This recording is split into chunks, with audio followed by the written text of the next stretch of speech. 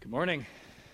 I'm Rob. I'm one of the pastors here, and it's great to welcome you. Thanks to the band and their great job leading every week. And you know, they show up here about 8 a.m., and they'll be here until close to 1-ish, just by the time they get everything cleaned up and ready for the day. So it's a significant commitment, but week in, week out, we're grateful for the ministry that they have here at River Cross Church. So thank you, folks.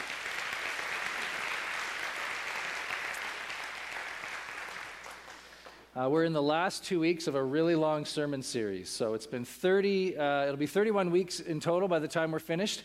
This is week 30. So we've got one more Sunday, next Sunday. And then after that, we're not having any sermon series until July.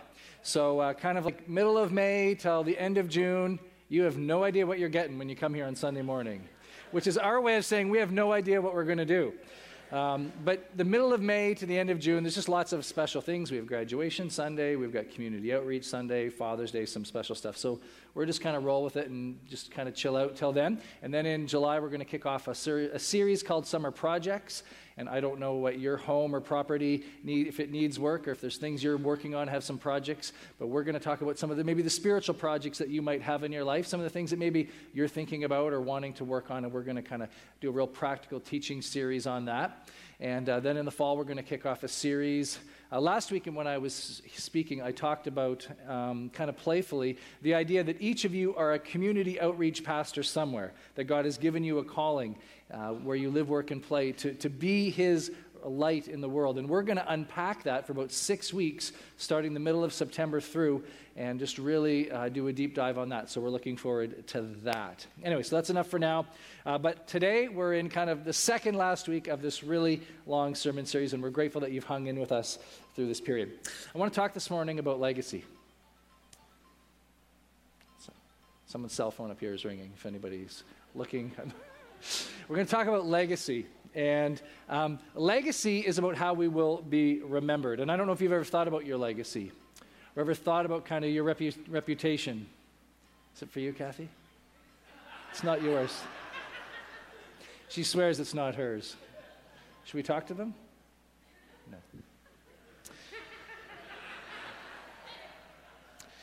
Oh, dear. Yeah. This interlude has been brought to you by TELUS. So,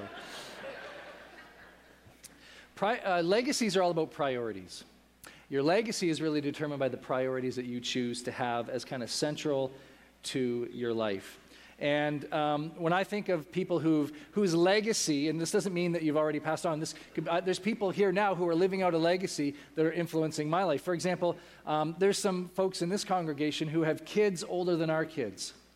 And the way that they have raised those kids, they've left a legacy for Jill and I as we think about, how do we do this? How do we keep family a priority during the busyness of life? And watching them and the priorities that they chose and lived by, they've left a legacy that we use. I think of a preacher that I've had the privilege of working with when I was in my undergrad. And at the time, so this was back in the 90s, at the time he was a fantastic Bible teacher, and I loved listening to him. And I got to hear him again for the first time since, probably it was 2 years ago, I got to hear him speak again. And I realized this, he's gotten better. And I listened to him speak. He was using new technology. He's still a fantastic Bible teacher, but he had grown and adapted and kind of changed over the years. And the message to me, or the legacy that I saw there, was here was somebody who was already good at something, but they chose to get better. And they chose to say, God, this is what you've called me to do. I'm going to do it every better, and I'm going to just keep working away at it. And I love that legacy. And here's the great thing about legacies. You get to choose what yours will be. You get to choose what your legacy will be by the priorities that you choose for your life. And this morning we're going to look at the Apostle Paul and kind of his legacy, and his resounding legacy throughout the Scriptures. And hopefully today it will be challenging and encouraging to you. We're going to look at two people in one city, Paul, Timothy, and the city of Ephesus. And they're just so intertwined together. It was a theme of your readings this week, if you've been reading through Acts chapter 20 to 23, talk about Paul's visit to the city of Ephesus. And then Paul, after he's been to Ephesus, writes a letter back to Ephesus in the book of Ephesians. And then he writes a letter back to Timothy, who's a pastor in the church of Ephesus. You can see I've got a little timeline here on the screen. Don't so much pay attention to the dates because depending on which New Testament scholar you listen to, they'll vary by a year or so. But in about the year 50 AD, Paul is traveling to Lystra, and we'll talk about that in a second, and he meets Timothy for the first time, and Timothy then joins with him. They end up in Ephesus, and they spend 3 years together ministering in this city. After that, Paul leaves, and he heads directly from Ephesus to go back to Jerusalem. When he's in Jerusalem, he gets arrested and gets sent to Rome. And while he's in prison the first time, he writes the book of Ephesians to the church back in Ephesus. He's released, he gets imprisoned again. In his second imprisonment, he writes a letter back to Timothy, who's now the pastor in Ephesus, and writes to encourage him. And just a few years later, Paul is beheaded by Emperor Nero. So this book of Ephesians, this character of Paul, their lives have been intertwined together so significantly through this New Testament journey, and we're going to look together a little bit of Apostle Paul and the ministry that he had in Ephesus, but in particular, his reputation and his legacy that he had. And I wanted to say two things about legacy. The first one is this: he had a legacy of people. Paul had a legacy of people. As 2 Timothy starts, as we start beginning the reading in it, we see right away he starts talking about other people. He starts talking about Timothy. I'm just going to turn to 2 Timothy chapter 1. If you're going to follow along this morning, feel free to do so. 2 Timothy chapter 1, Paul starts saying this: I thank God whom I serve, as my forefathers did, with a clear conscience. As night and day, I constantly remember you in my prayers. Recalling your tears, I long to see you so that I may be filled with joy. I've been reminded of your sincere faith, which first lived in your grandmother Lois and your mother Eunice, and I am persuaded now lives in you also. Right out of the gate, Paul is concerned about other people. He could have started by saying, hey, I'm in prison. The food here is awful. The guy that I'm chained to is got awful BO. Please send some deodorant. Have you met people like this? As soon as you meet them, as soon as you get talking to them, they start talking about themselves. And the only subject that interests them is them. And it doesn't matter what you talk about, they always bring every conversation back to them. Paul's legacy is one of other people. I constantly remember you in my prayers. I love how Paul starts kind of reminiscing after this. And he's remembering the very first time that he met Timothy and the very first time he met his grandma and his mother in the city of Lystra. Now, we talked about Lystra last Sunday, and I know you remember it. So let's just remind us, just for a few of you that may have forgotten. Last week, we talked about Paul visiting the city of Lystra for the very first time. He gets speaking there, and immediately a significant number of people open their heart to Christ and become Christians. But some troublemakers from Iconium and Antioch show up there, and they start to kind of rile up the crowd, and they are successful. And the crowd turns on Paul, and they stone him. They pelt him with rocks. They drag him outside the city, and they leave him for dead. And remember, the disciples come, and they gather around him and kind of poke him with the stick to see if he's going to make it or not, because they think he's actually deceased. And it said that Paul got up, and he went back into the city. This is the city of Lystra. And as Paul is remembering his time there, what does he remember? Oh, I remember this sweet little old lady, Lois. Oh, she was great. I remember how she opened her heart to Christ. And I remember her daughter, Eunice, and I remember how she opened her heart to Christ. It was so cool. And then little Timmy. Little Timmy was there, and Grandma and Mom share their faith with little Timmy, and little Timmy opens his heart to Christ. He was a teenager. Is that what you would have remembered if you had been to Lystra? You were nearly stoned to death, but you remember the sweet little old lady who opened her heart to the Lord. Paul's legacy was one of people, not his hardships, not his challenges or his difficulties. We see this throughout his letters. In fact, as you're reading through the New Testament and maybe reading through these epistles, there's sections that you're skipping over because it's just a bunch of Greek names that are really hard to pronounce. But for Paul, this is probably one of the most important parts of his letters. It's the people that he had the privilege of ministering to in each of these cities. I remember in Philippians, he writes this: Tychicus, he's a dear brother, a faithful minister and fellow servant in the Lord. Onesimus, a faithful and dear brother. Aristarchus, Mark, Barnabas, all of these are my fellow workers. Paul remembers all of these people so well. Because for Paul, this is what this is all about. And I want to suggest to you today that if we just kind of go about the culture that we live in, we inherently will just become selfish. Because the culture that you and I are a part of tells us that if everything becomes about us and we become the center of attention and the center of our world and everybody around us exists to make us happy, then we will be truly happy. And that is really the gospel of our culture. And the reality is this: people who try to live that way are never happy. They're never happy. I struggle with this in my own life. I am slightly task-oriented, which means that sometimes tasks, productivity, or getting things done become more important to me than people. And in my years of ministry, in my years of being part of a family, I've come to learn this about myself. It does not mean that I'm getting better always the time, but I am aware of it. We recently went on a short family vacation. We traveled from here south. We drove about 22 hours straight, all of us in a vehicle together. It was great. And I found myself en route, tempted to make getting there and making great time the most important thing, instead of realizing I am with my family, and this is about spending time with them. I know this about myself. Paul's legacy wasn't 3 successful mission trips with balanced budgets and all of our outcomes met. That wasn't his legacy. It was all of these people who had come to faith in Christ and discovered this incredible news that God had not given up on them.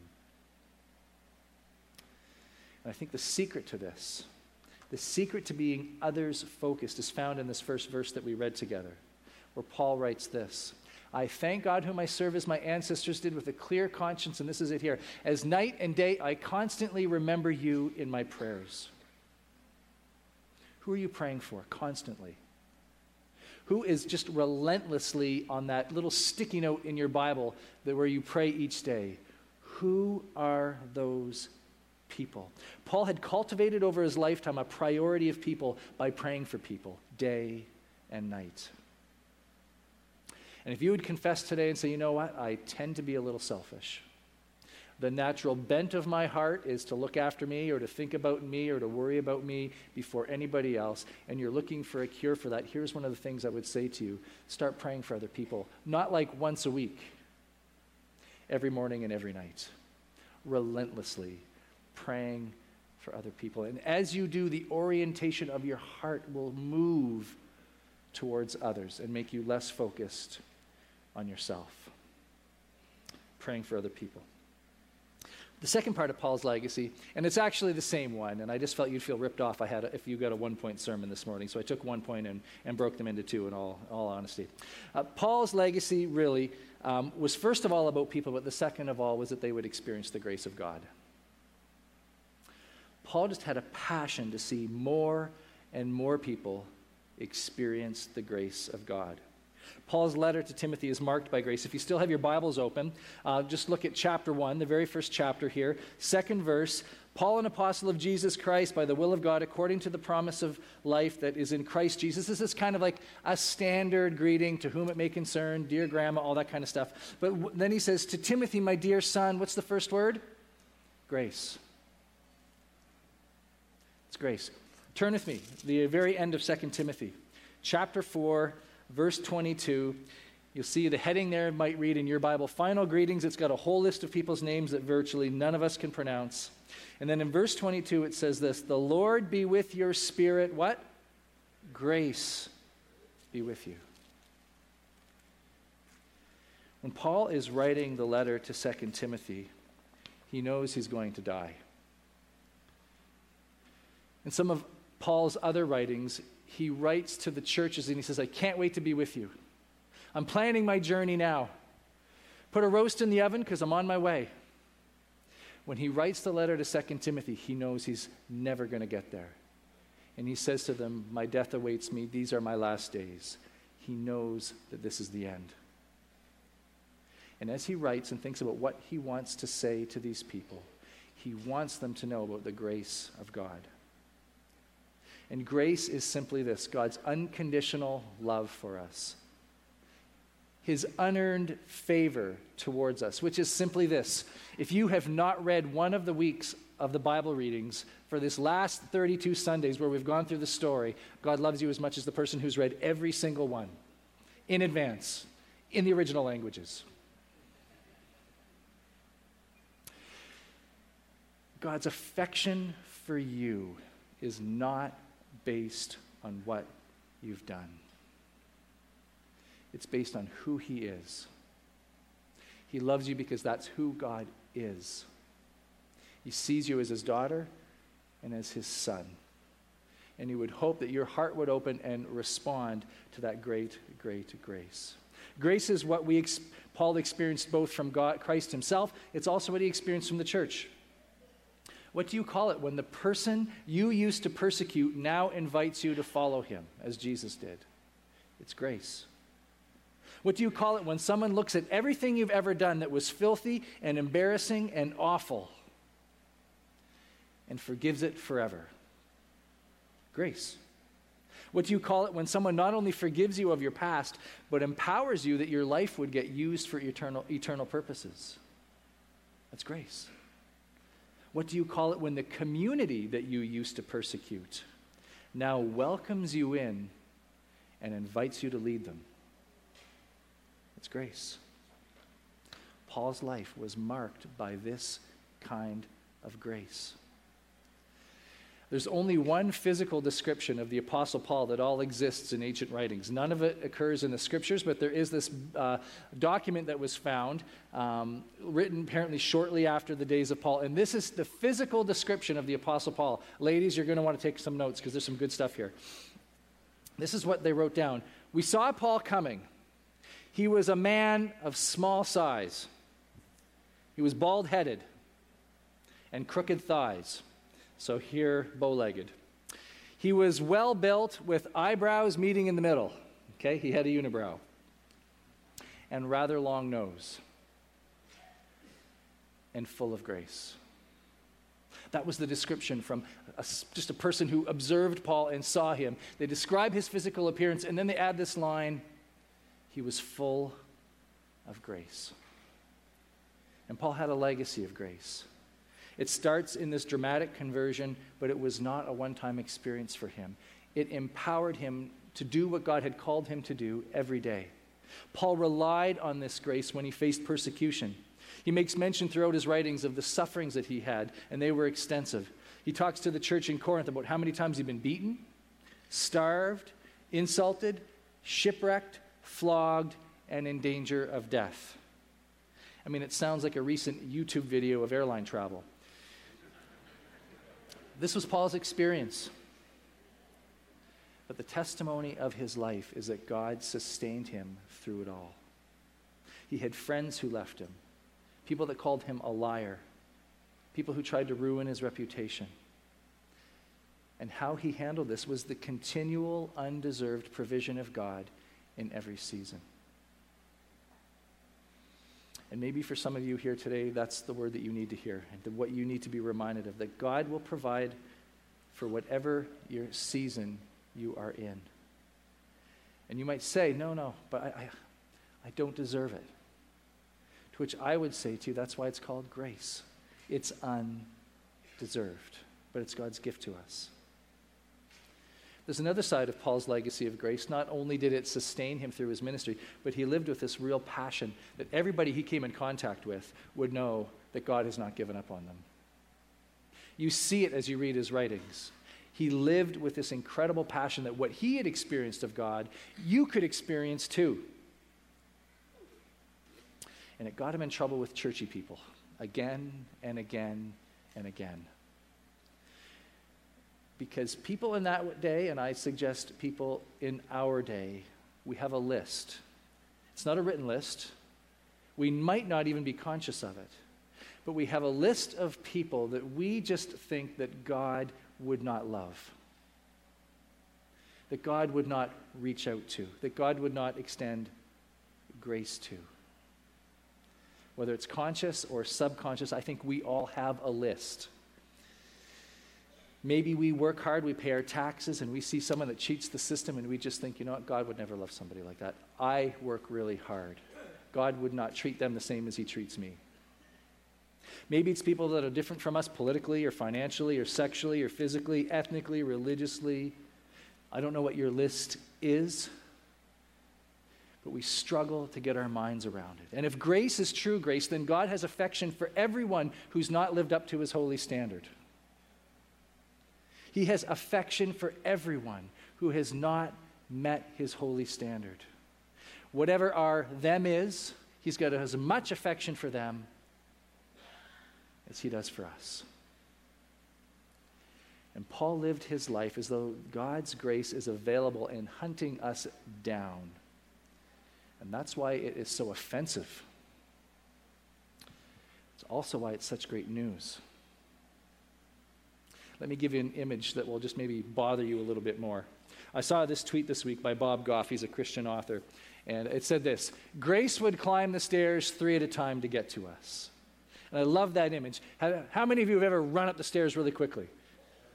Maybe you had to go to the bathroom, or you forgot your car keys, or like you just had to see somebody and you just could not wait 1 second longer. This is the image that Bob's presenting to us.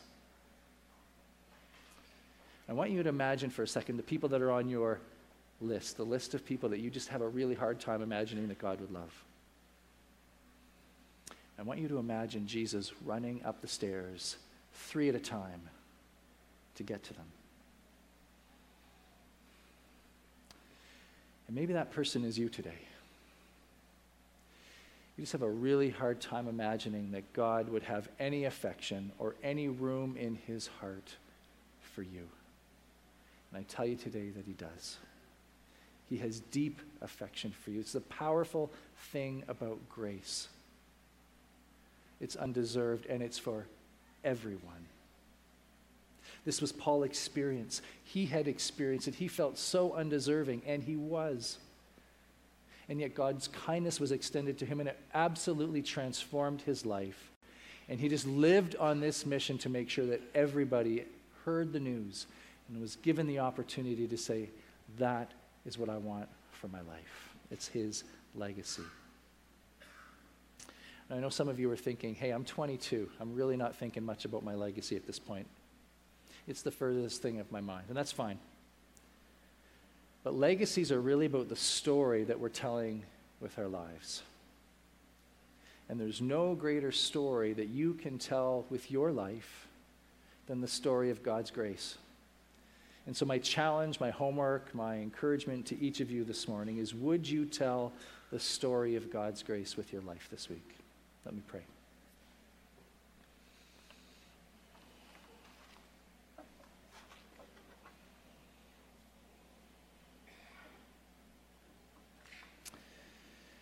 Lord, this morning we are just so grateful and moved at the fact that you would run up the stairs 3 at a time for us. And maybe we've never really imagined that or thought about that. Maybe we have just always assumed that because of what we've done or some of the things that are in our lives or